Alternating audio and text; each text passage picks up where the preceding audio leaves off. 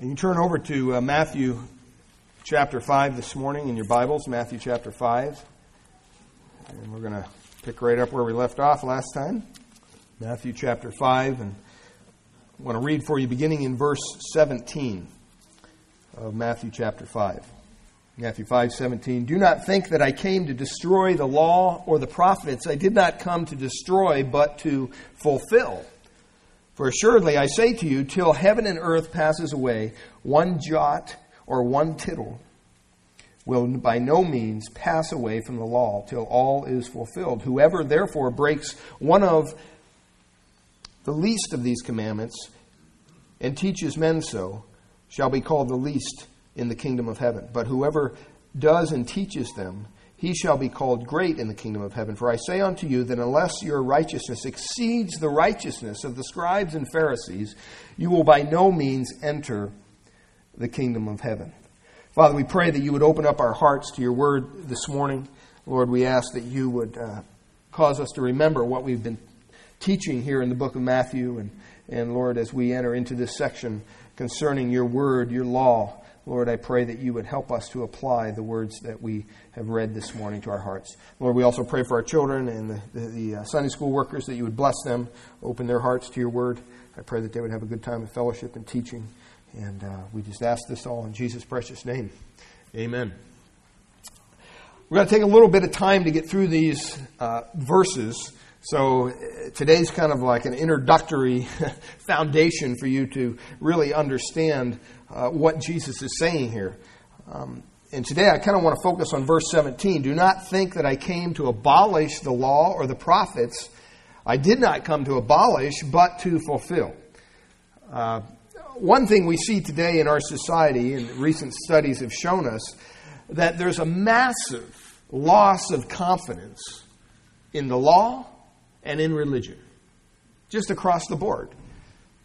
And one of the most important causes of this loss of confidence in both the law and in religion really is this separation that's been made between the two. We have to understand that you can't have workable rules, you can't have workable laws for behavior without some form of foundation, that being religious. Because only religion really provides an absolute base on which morality and law can be based. And I'm not just talking about Christianity. This came from the Middle East. There's a lot of religious stuff going on over there. And a lot of their laws are based on their religions. One point in time, we were going up to the Temple Mount, and I don't know why, but every time I was asked to teach, it was always on a portion of Scripture where they, after Jesus taught, they took him and threw him over the cliff. So I don't know what that was about. I just thought about that this morning. I thought, boy, each time I taught it was concerning throwing the teacher over the cliff. But it's kind of have to ask David when he gets here if that was in his thinking when he did that or just a circumstance. But there's this radical separation between the two in our country. But over there, it's not so much so. And only religion really provides an absolute base on which morality and law can be based. And we live in a society today that's very relative in its thinking. Because there's no absolute upon which the law is based. So when men break away from the idea of an authoritative religion, that is a foundation, even the concept of God, they break away from the possibility of absolute truth. That's a big debate today. Is there such a thing as absolute truth? And so the only remaining thing, if you don't believe in absolute truth, is this relativism that's kind of this slippery slope, and it's ever-changing, and there's no authority system based on that of law or morals, and there's nothing that can be built. And when you end up with religionists in a society, you can never command any kind of authority. One professor said this: if law is merely an experiment, and if judicial decisions are only hunches, why would individuals or groups of people observe these legal rules or commands that do not conform to their own interests? Well, the answer is they wouldn't. See, rules without absolutes are rules without authority. How many times have you told your children, do this? And they say, well, why? And you're, just because I told you so. Well, that may work, but that's not really a good basis upon which to do it. Rules without absolutes are rules without authority, except when you enforce them with force or coercion. See, when God is abandoned, when truth is abandoned, the basis of all morals, of all laws, they're abandoned with it. And so a consistent legal system can't be built on humanism. It can't be built on the principle of just feeling what's right and wrong and that everything's going to fluctuate according to each individual. There was an article in Esquire magazine years ago, and this person asked this question: how can moral principles be grounded and social institutions ultimately legitimized in the absence of a religiously based culture? And the answer is they can't. If there's no religious absolute, there can be no basis for any real law. People won't respect it. They won't obey it. Because they look at it as just guesses. Somebody made these laws up just out of a whim. And so you have an evil, godless society today that's basically floating around in this, sea of relativism. And they realize there's no foundation, there's no anchor, there's no unmoving point of reference. And so all of a sudden law, the rules, all of a sudden they become a preference. And they contain no power. And even in a democracy, it's even more important because ultimately the power is vested in the people. And if people don't believe that, you're going to have chaos. Let me ask you, is there an absolute basis for truth? Is there an absolute basis for law, for morals, for real right and wrong? And if so, what is it? Well, those are the questions basically that Jesus addresses here in Matthew 5:17 to 20. He's talking about absolutes.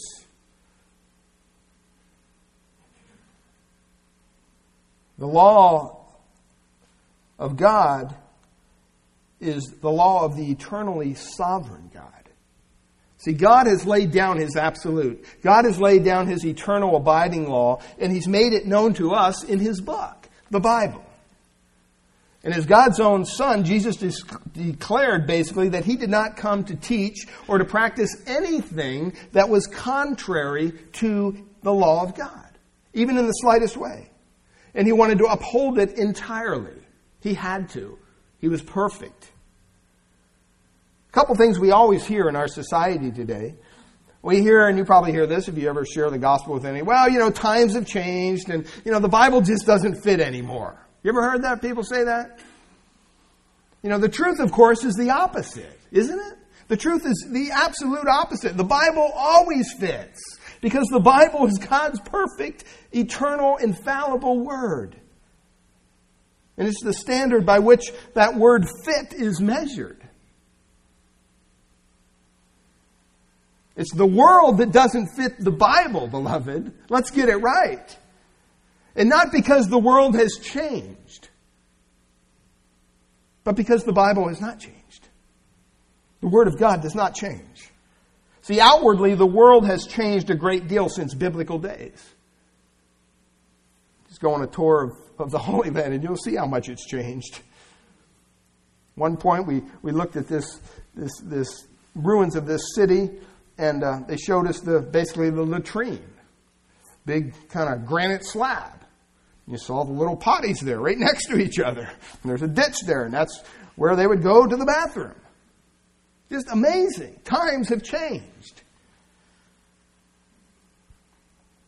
See, outwardly, the world has changed a great deal, but in its basic nature, in its basic orientation to God's Word, it's always been opposed to God, and it's always been opposed to His Word.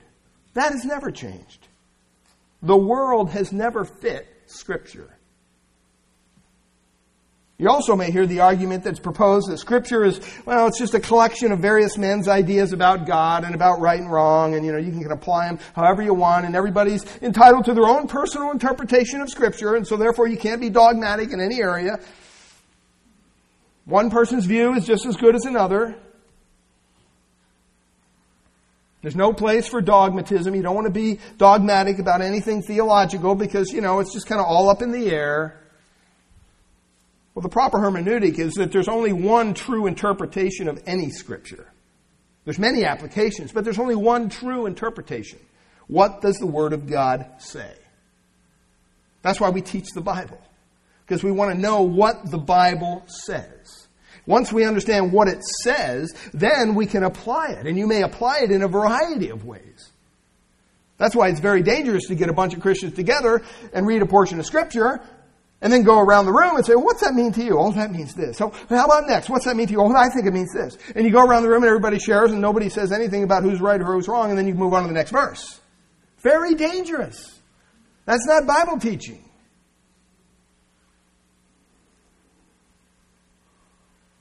See, men have been left free to believe or not believe, to follow or not to follow any or all of the Scripture as it suits them. That's the society we live in today. Each person becomes their own judge over Scripture, and the end result is basically most of them disregard the whole thing altogether. See, it's impossible. It's totally impossible to take Jesus seriously if you don't take the Scriptures seriously. It's impossible to believe Jesus spoke absolute truth and not consider Scripture to be absolute truth. Because that is precisely what Jesus taught it to be. He never said, well, if you feel like it, I guess I'm the way, I guess I'm the truth. I heard somebody in an interview the other day, Joel Osteen, I think it was on the Glenn Beck show, and he said, well, you're a Christian pastor, so you kind of believe that, Jesus. And his answer was something like this, don't quote me on this, but he said, well, Glenn, once you get past all that, basically, God is love. Past all what? The essentials of the gospel? See, if Jesus was mistaken or deluded on this point, that the Word of God was not absolute truth, let's just pack our bags and go home. There's no reason to accept anything He said. Now you remember at the outset of his ministry, He makes clear that His authority and Scripture's authority are the same. You remember His truth and Scripture's truth are identical. They're inseparable. God's revealed Word, Jesus, says not only is truth, but is truth conveyed with absolute authority. He said, I am the what? The truth. See, it's that authority that He came to teach and He came to minister. And it's that authority that He commands His children, kingdom citizens, to bow and obey. It's not left up to your whim to do what you feel you should do just on the day of the week that you want to do it. God clearly portrays for us in His Word what He expects from us. And we've been going over the Beatitudes, and they've spoken to our heart. And if you apply that portion of Scripture, you'll become all that God wants you to be. And don't forget, for 30 years, Jesus lived in privacy, almost obscurity. Probably only Mary and his intimate family really would have remembered all the miraculous events that surrounded His birth in His early years. We read it in our Bibles and it's like the next verse, well, we just think that that's the next day. No. There's 30 years here of Christ's life that basically He didn't do anything. Helped out Dad and kind of, He lived in obscurity. As far as His friends and His neighbors were concerned, He was but a unique Jewish carpenter. One thing we kind of learned over there while we were over there, just to tie this trip in a little bit, that Joseph, we always think of Joseph and Jesus as a carpenter, and we think of somebody who's working in a wood shop and, making all this stuff out of wood. Well, you don't have to be over there very long to realize, there's not that many trees. I mean, there's more now than there was then probably, but there's not that many trees over there. What would a carpenter do? And that word in the Greek can also mean stonemason. And we actually looked at feeding troughs that were hewn out of stone. And one of our guides said this is probably most likely what they laid the baby Jesus in. It wasn't a nice little manger made out of wood. Joseph was probably a stonemason. Interesting. Because there's lots of rocks over there, let me tell you. Ton of rocks. Shelley, you'd love it over there. I mean, there's rocks all over the place. She paints on rocks, if you're wondering what I'm talking about. But it was when he began his ministry, when Jesus was immersed in the Jordan River by John the Baptist, and he started to preach, all of a sudden, all the eyes were focused on him.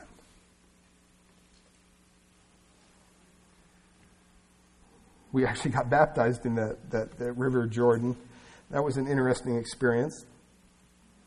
They have catfish because they don't eat catfish. Huge catfish in this river. I mean, huge, like 4 feet long, some of them. And you're out there waiting to be baptized, and these little, I don't know what they were, guppies or something, are nibbling at your toes. It's just a weird experience, let me tell you. Luckily, we didn't lose anybody, and everybody got baptized, okay. But all of a sudden, when Jesus was baptized, all the eyes turned on him. And at that point, even the leaders of Israel could not ignore him any longer.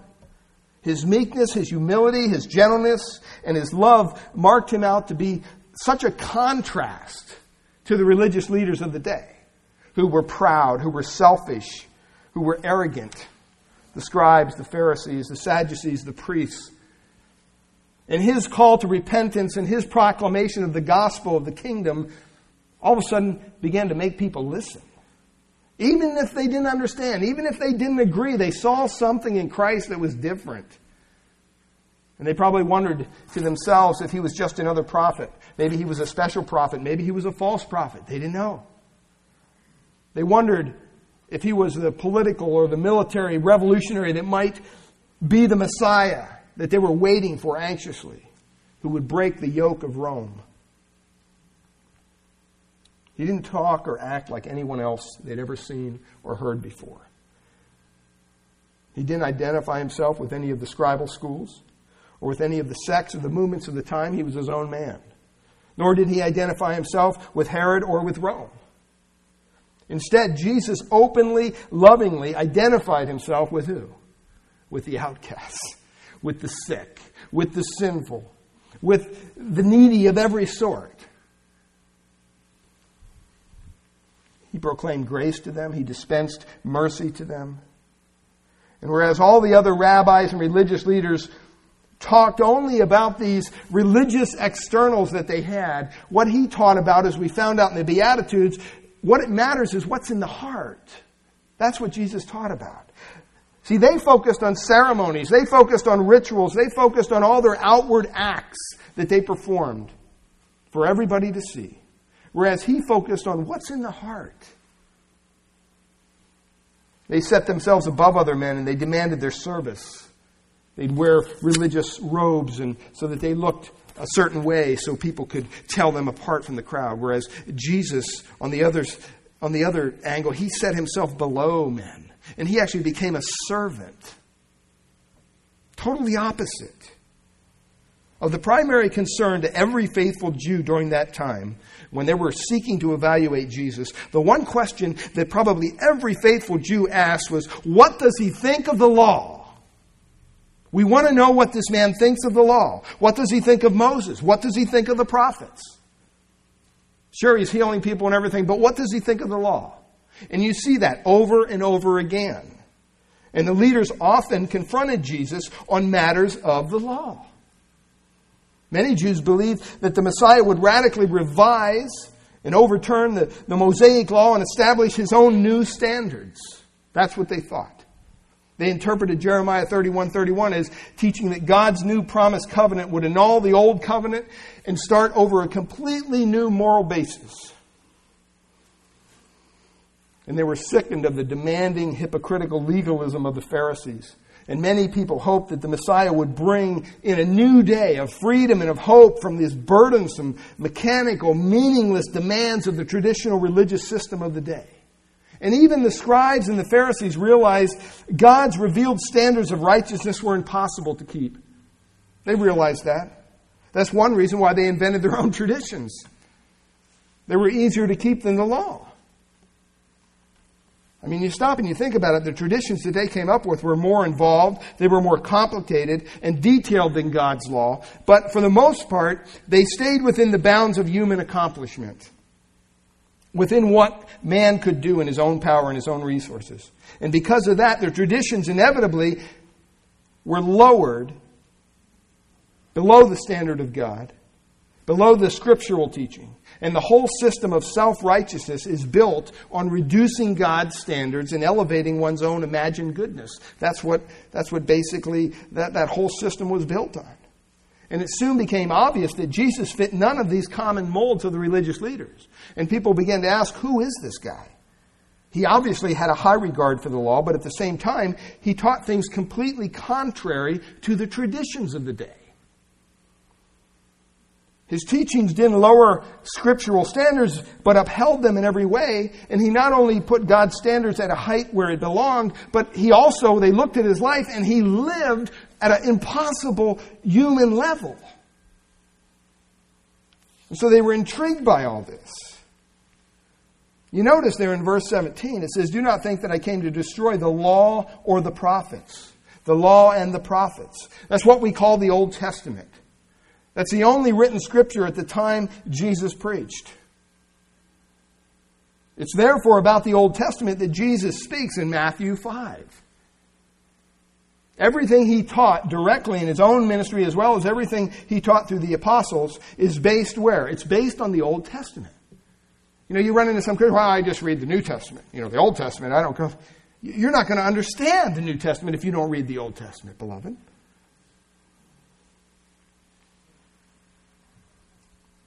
And as we've seen over the weeks when we were going through the Beatitudes, each teaching in the Sermon on the Mount flows out of the teaching that preceded it.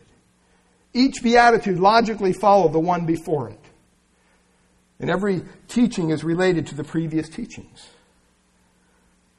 And so what Jesus teaches here in verses 17 to 20, it follows directly from what he just said. There's no disconnect here at all. I mean, you're reading it through and you're going, okay, all this stuff is good. Blessed are the merciful. Blessed. Wow, that's good. And then all of a sudden he says, don't think that I came to destroy the law and the prophets. You're going, where does that come from? Well, remember, in verses 3 to 12 of Matthew 5, it really tells us about the character of believers who are the children of God. Verses 13 to 16 told us about the function of those believers. Remember that we're supposed to be God's spiritual salt and light in a corrupt and darkened world. We're the only hope that the world has, is to share the gospel, to go out and to share the gospel. And now verses 17 to 20 teach us about the foundation upon which these inner qualities, the Beatitudes, and the functioning of being God's light and salt, that's what it's supposed to be based on.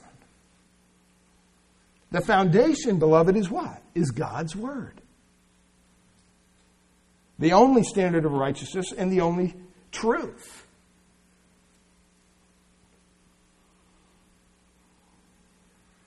Usually when we have our church logo somewhere, I'll put underneath it a little saying that says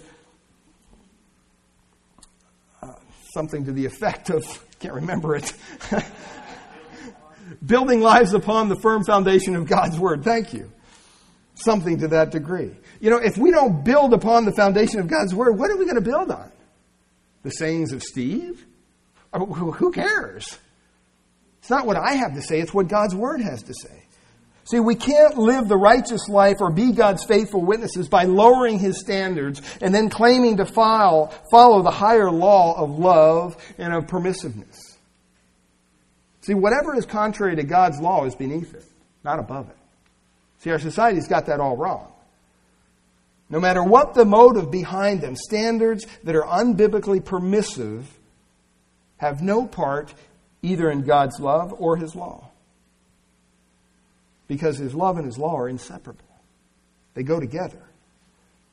See, the key and the only key to a righteous life is what? Is keeping the Word of God in obedience to Him. Jesus warns them. He says, do not think. It indicates there that most, if not all of His hearers, had the wrong conception about what Christ was all about. See, most traditional Jews considered the rabbinical instructions to be the proper interpretations of the law of Moses. And they looked at the life of Jesus, and He didn't follow these traditions. He broke the mold. He obviously was doing away with the law then, if He didn't follow the traditions. And because Jesus swept away traditions of the washings and of special tithes and extreme Sabbath observances and all those such things that were just basically invented by the Jews that couldn't follow God's law in the first place, everybody thought, you know what? He's overthrowing God's law. That's why He's here. And from the outset, Jesus therefore wanted to kind of make sure that His hearers didn't have any misconception about His view of Scripture. And throughout the Gospel of Matthew, over and over again, as well as the other Gospels, Jesus repeatedly uses Scripture to contradict and really to indict the superficial and hypocritical scribes and Pharisees of the day.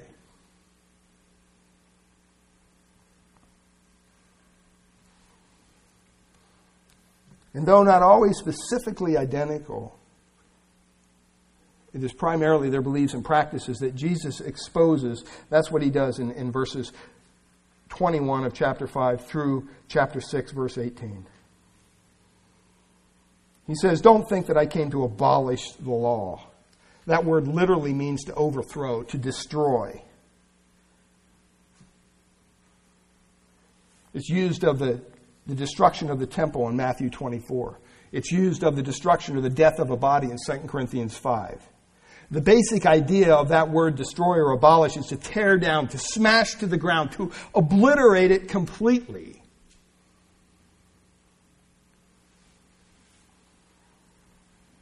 It's even used in Acts 5. It says, and now I say to you, keep away from these men and let them alone. For if this plan or this work is of men, it will come to nothing. That's the word right there. But if it is God, you cannot overthrow it. See, doing that to God's law is the opposite of what Jesus' work and His teaching was all about. He didn't come to destroy the law. And the remainder of verse 17 basically focuses on, as John mentioned previously, the preeminence of Scripture, the superiority of Scripture. Do we really believe that God gave us His Word and that's all He gave us?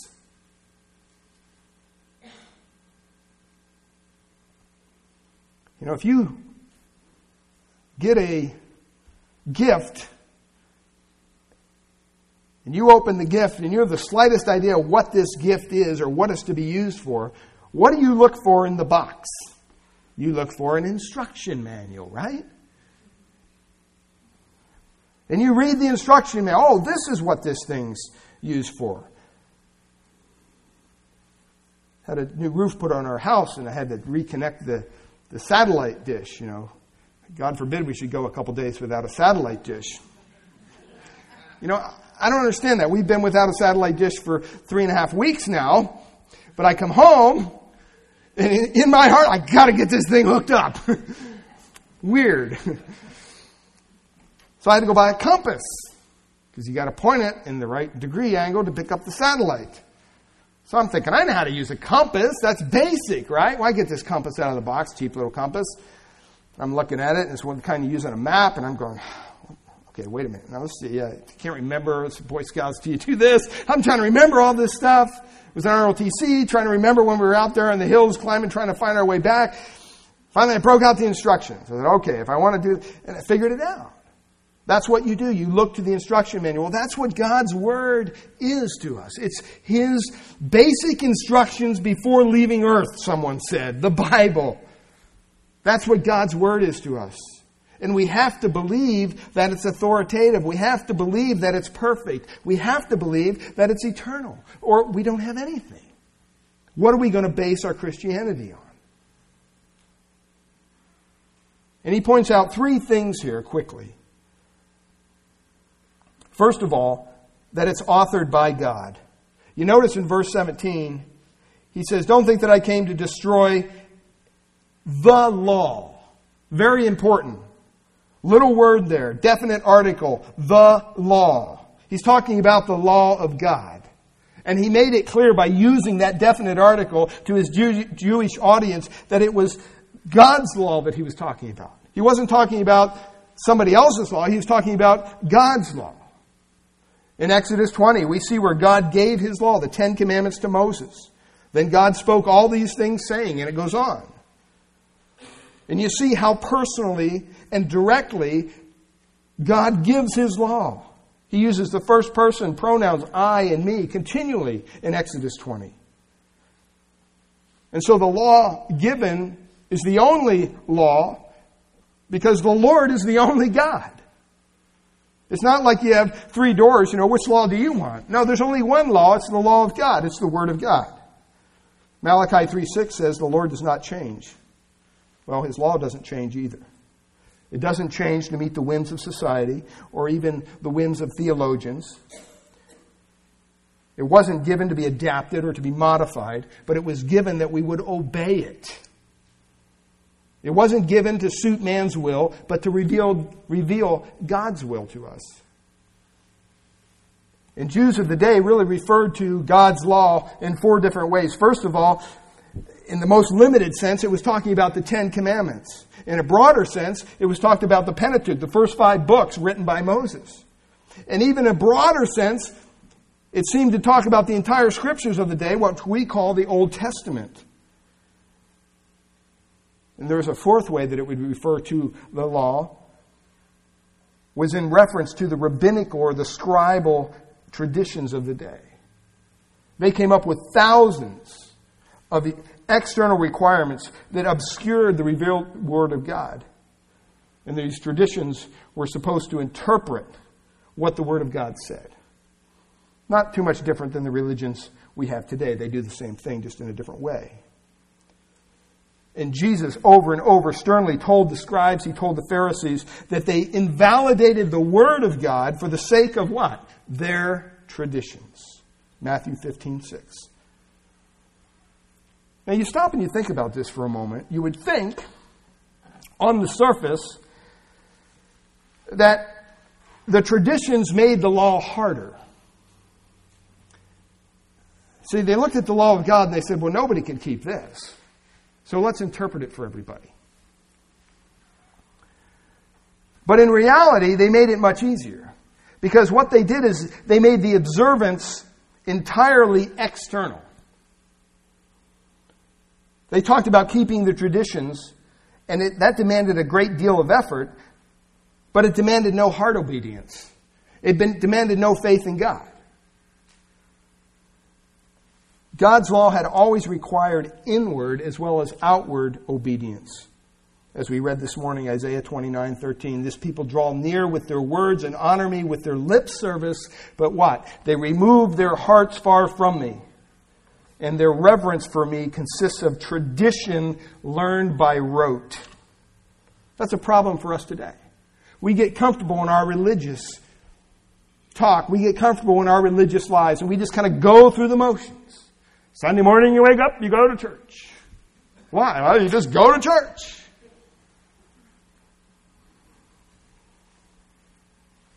See, and during the exile, during the intertestamental period, these traditions were multiplied.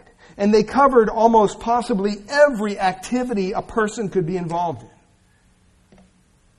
And the rabbis used to look through Scripture to find various commands and regulations. And then they would add certain things to those commands and regulations and say, well, these are the requirements. This is really what it means. Stop and think about it. To the command not to work on the Sabbath. That's a commandment. God said that. They added the idea that carrying a burden was a form of work. You don't find that in Scripture. Then they faced the question of determining exactly what constituted a burden. So they decided that a burden is food equal to the weight of a fig. They just kind of came up with this on their own. or enough wine for mixing in a goblet, or milk enough for one to swallow honey, or honey enough to put in a wound, or oil enough to anoint a small member of the body. These all constitute a burden. Or ink enough to write 2 letters of the alphabet. Not 3. 2. You could write 1, but you couldn't write 2. Reed enough to make a pen, and so on and so on. And to carry anything more than those prescribed amounts that they came up with on their own on the Sabbath was to break God's law. That's what they concluded. And it was impossible, obviously, to anticipate or provide for every contingency. Much of the time was spent arguing about silly things like whether a tailor committed a sin when he went out on the Sabbath day with a needle stuck in his robe, or whether moving a lamp from one place in a room to another was permissible. I mean, we're talking about how many angels can dance on the head of a pin. Who cares? But strict interpreters believed that even wearing an artificial leg or using a crutch on the Sabbath constituted work. And they argued about whether or not a parent could lift a child on the Sabbath. Can you imagine how crazy this became? They even decided that to heal someone was work. But they did make obvious exceptions for grave situations. But, you could treat someone who was sick if you were just doing enough to keep the patient from getting worse, but you couldn't heal him. You had to wait for the Sabbath to be over to do that. It was the keeping of such external minutiae that the religion of the day of the scribes and the Pharisees, and for many of the other Jews as well, was made up of. And to the strict Orthodox Jew of Jesus' day, the law was a myriad of extra scriptural rules and regulations. So when Jesus says the phrase, the law and the prophets, it's always understood to refer to the Jewish scriptures themselves. Not their crazy interpretations. Not their crazy rules and regulations that they came up with. The phrase is used some 15 times in the New Testament. Over and over again. And it reflects the common Jewish understanding. It's referring to the Word of God, not their, perceived understanding of the Word of God. Therefore, when Jesus says, "Do not think that I came to abolish or destroy the law or the prophets," his Jewish hearers knew exactly what he was speaking of, the Old Testament Scripture. The foundation of the Old Testament is the law given in the Pentateuch. And the prophets and the Psalms and inspired writers preached, they expounded, and they applied those principles. And that law of God was basically comprised of 3 parts: the moral, the judicial, and the ceremonial. The moral was to regulate the behavior of men. The judicial was for Israel's operation as a unique nation. And the ceremonial law was prescribed to describe Israel's worship of God. The moral law was based on the 10 Commandments. The judicial and the ceremonial laws were based on subsequent legislation given to Moses. It was on the plains of Moab that Moses reminded Israel in Deuteronomy 4:13-14. He says, "He declared to you his covenant, which he commanded you to perform." That is, the 10 Commandments. "And he wrote them on 2 tablets of stone. And the Lord commanded me at the time to teach you statutes and judgments, that you might perform them in the land where you are going over to possess it." Now, because Matthew doesn't qualify the use of law here, we're safe to say that it's God's whole law. The commandments, the statutes, and the judgments. The moral, the judicial, the ceremonial. That's what Jesus came not to destroy or to abolish, but it says he came to fulfill it.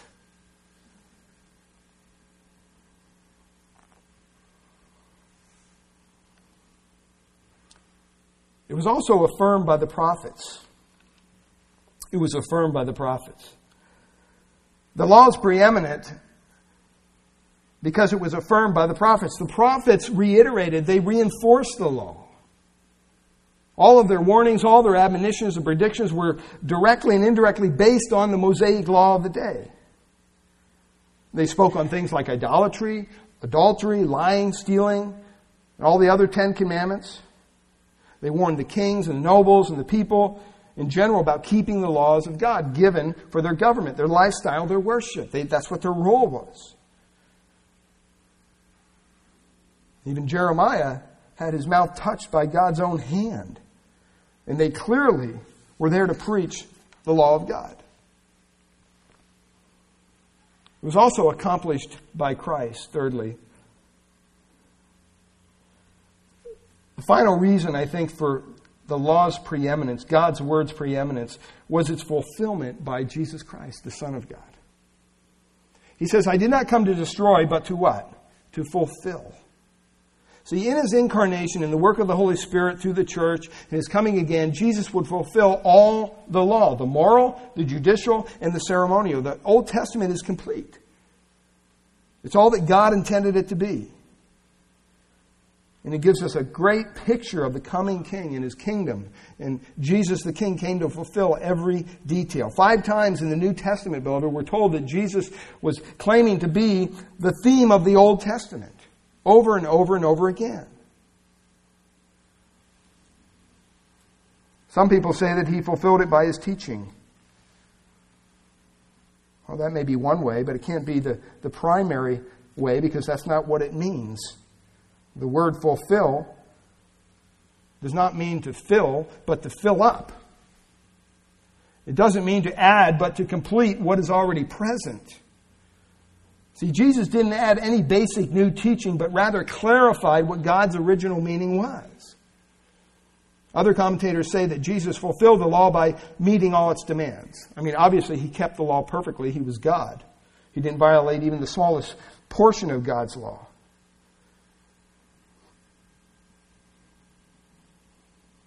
But most importantly, I think the Spirit intends to emphasize here that Jesus fulfilled the Old Testament by being its fulfillment. He was the fulfillment of the law. He didn't simply teach it fully. He didn't simply exemplify it fully. He was it fully. He didn't come simply to teach righteousness and to model righteousness. We have to understand that he came as divine righteousness. He himself was righteous. What he said and what he did, that was just a reflection of who he was. He fulfilled the moral law, clearly. I mean, one area of the moral law, we stop and we think about it. Today we think of keeping the Sabbath. It's one of the 10 Commandments. Well, let's comment on that for a second. See, the essence of the Sabbath observance, when it was given, was not necessarily resting. It wasn't even refraining from work. That wasn't the emphasis. The emphasis was on what? It was on holiness. It was a provision meant to remove the heart from the earthly endeavors and to turn the heart to God. It was a symbol. And because Christ fulfilled all righteousness and has become our righteousness, the purpose of the Sabbath observance ended at the cross. There was no need for it. Christians possess the reality. We don't have to have a symbol. We've entered into a permanent salvation rest, the writer of Hebrews said, chapter 5, verses 1 through 11. Every day has become holy to the Lord as a new believer, as a New Testament believer. In demonstration of that fact, stop and think in the book of Acts. When it says the church first began, what did they do? They met together what? Every day for worship. They continued daily in one accord, it says. I mean, we're lucky if we can squeeze in one day. We think we've done God a favor by coming here Sunday morning. The New Testament church, beloved, they were meeting every day. Can you imagine if we were meeting every day together? You're going, I don't want to think about it. Schedule won't allow it. Don't even go there. See, before long, their primary worship meetings were held on the first day of the week, 1 Corinthians 16:2 says, which became known, Revelation 1:10 tells us, the Lord's Day, the first day of the week, because it was associated with Jesus' resurrection. That's why we meet on Sunday, the first day of the week. Sometimes we don't even think of Sunday as the first day of the week. We think of Sunday as the last day of the week. We've been through a rough week. We drag ourselves in here and say, pump me up so I can make it through another week. And we think of Monday as the first day of the week. Because our whole lives are built around what we do, our career, our work. Well, that wasn't so in the New Testament church. The hub was the church. And all the spokes of life went out from the hub, which was the church. Would it be to God that we could get back to that centrality of the church in our lives? It's not something we just add to our platter on the side, but it's the platter itself. And we begin to think in our thinking that we're filtering everything through our commitment to the church. Not to our job, not to our schedule.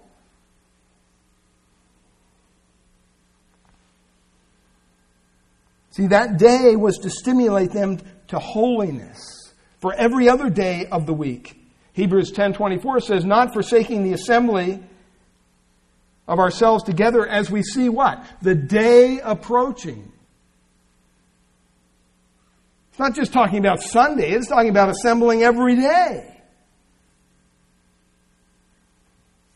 Paul made it clear that there's no longer any special day of worship. That may blow your mind, but you know what? If you want to worship on Tuesday, you can worship on Tuesday. If you want to worship on Thursday or any other day of the week, it's no less biblical, no less spiritual than worship on the Lord's day. See, we have this idea in our head that Sunday has somehow become the Christian Sabbath. But it's simply a day of worship most Christians have observed since the New Testament times, because that was the day that Jesus was raised. It's a special time set aside for spiritual exercises. It's not any more holy than any other day. If you want to go home on Sunday and cut your grass, go home on Sunday and cut your grass. God's not keeping score on those kind of things. But it has the idea that your heart is turned to God. Your heart is resting from the cares of this world. If that means then you go home and relax with the Word of God and devotion to Him, then that's true. The moral aspect here in the Sabbath law is the heart of true worship. That's what we're talking about. Not some external observance of a day. And he pointed that out over and over. Jesus fulfilled the moral law. He fulfilled the judicial law. His crucifixion marked basically Israel's ultimate apostasy when they finally rejected him as their Messiah. One day he will restore Israel, he'll redeem them. But in the meanwhile, the church is here. 1 Peter 2:9 says that we're his chosen body of people on earth.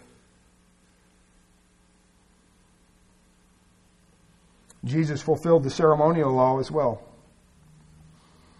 You stop and you think, sacrifice was the heart of all Old Testament worship. And as the perfect sacrifice, Jesus brought all other sacrifices to an end. When he was on the cross, it says the veil of the temple was torn in two from top to bottom, Matthew 27 says. Christ himself was the new and perfect way into the Holy of Holies. He didn't have to go through all these other sacrifices. Hebrews 10:19 tells us, since therefore, brethren, we have confidence to enter the holy place. How? By the blood of Jesus, to a new and living way, which he inaugurated for us through the veil, that is his flesh. And since we have a great priest over the house of God, let us draw near with a sincere heart in full assurance of faith.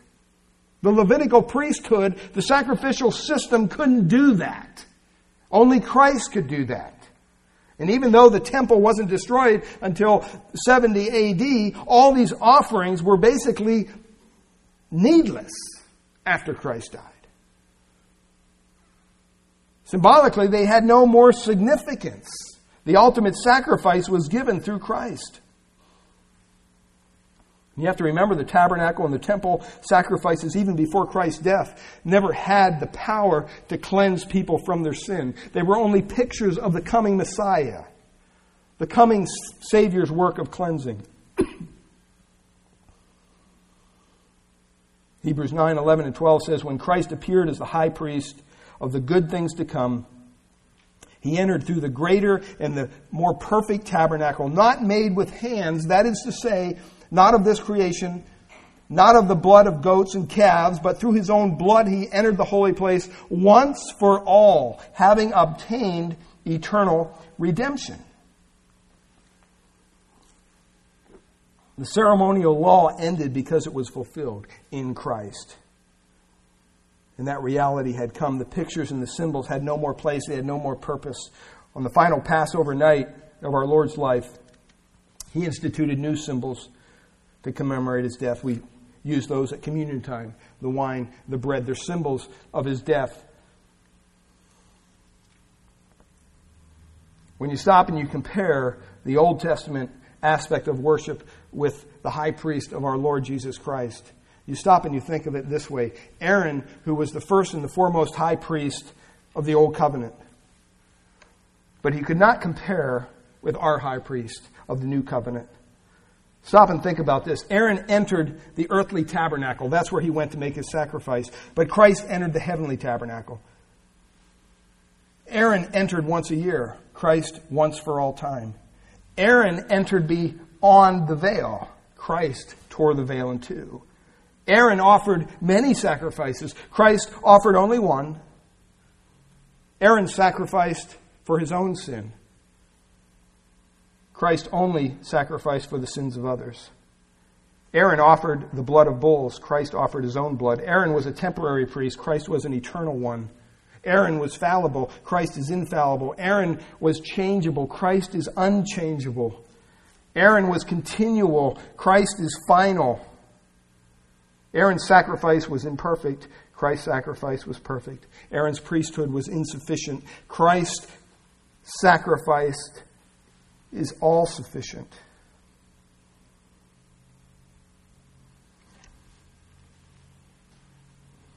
Just like the priesthoods couldn't compare, neither could the tabernacle and temple compare with Christ. They each had a door, whereas Christ is the door. They each had a brazen altar, whereas Christ is the altar. They had a laver, but he himself cleanses from sin. They had many lamps that continually needed filling. The Word of God tells us that Christ is the light of the world that shines eternally. They had bread that had to be replenished, but Christ is the eternal bread of life. They had incense, but Christ's own prayers ascend for his saints. They had a veil, but his veil was his own body. They had a mercy seat, but he is now the mercy seat. And even their offerings, the burnt offering spoke of perfection, but Christ was the perfection incarnate. The meal offering spoke of dedication. But Jesus, excuse me ma'am. But Jesus was himself wholly dedicated to the Father.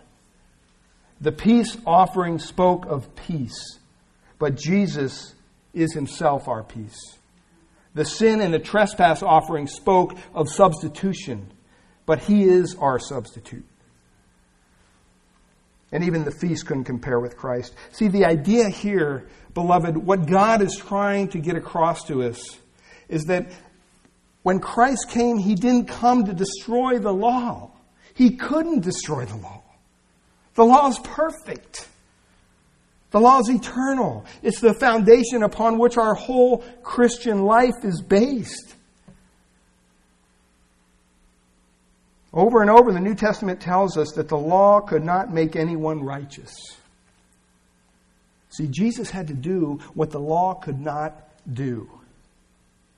Galatians 3:24 says, "Therefore the law has become our tutor to lead us to Christ, that we may be justified by what?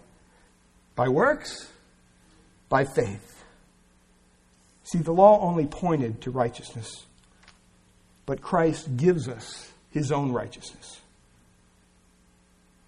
The judicial law, the ceremonial law, they were fulfilled and they were set aside.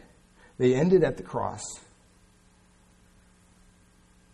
But the moral law fulfilled by Christ is still being fulfilled through his disciples.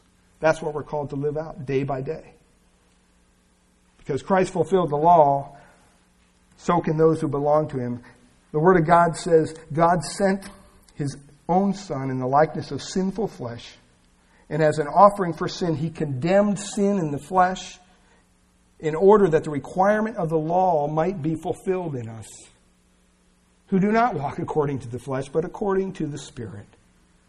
This morning, if you leave with nothing else other than this, understand that we need to walk in the Spirit of God. We don't walk by the letter of the law. When we walk in the Spirit, we fulfill the righteousness of the law because Christ in us fulfills it with His own righteousness in which He has given us. Let's close in a word of prayer and ask the worship team to come. Father, we thank You for Your word this morning. Lord, I want to just put out the question here this morning. What are you trusting in this morning? Where's your faith? Where's your trust? Is it in religious symbols? Is it in rituals? Is it in some form of external observance to some law that we've made up in our own mind? God clearly says in His Word that just external observances to the law without an inward transformation does not please Him. It definitely does not secure salvation. The only way our salvation is secured by putting our faith and our trust in the risen Lord. We pray this morning, if there's one here this morning who is yet to put their faith, their trust in God, in His Son, in His final work on the cross for their own salvation, I pray that You would do that work in their heart this morning. And Lord, we do pray for this woman this morning. We pray that You would work in her heart. You would give her a heart of understanding. And Lord, we ask this, Father, in Jesus' precious name. Amen. Let's stand together and we'll have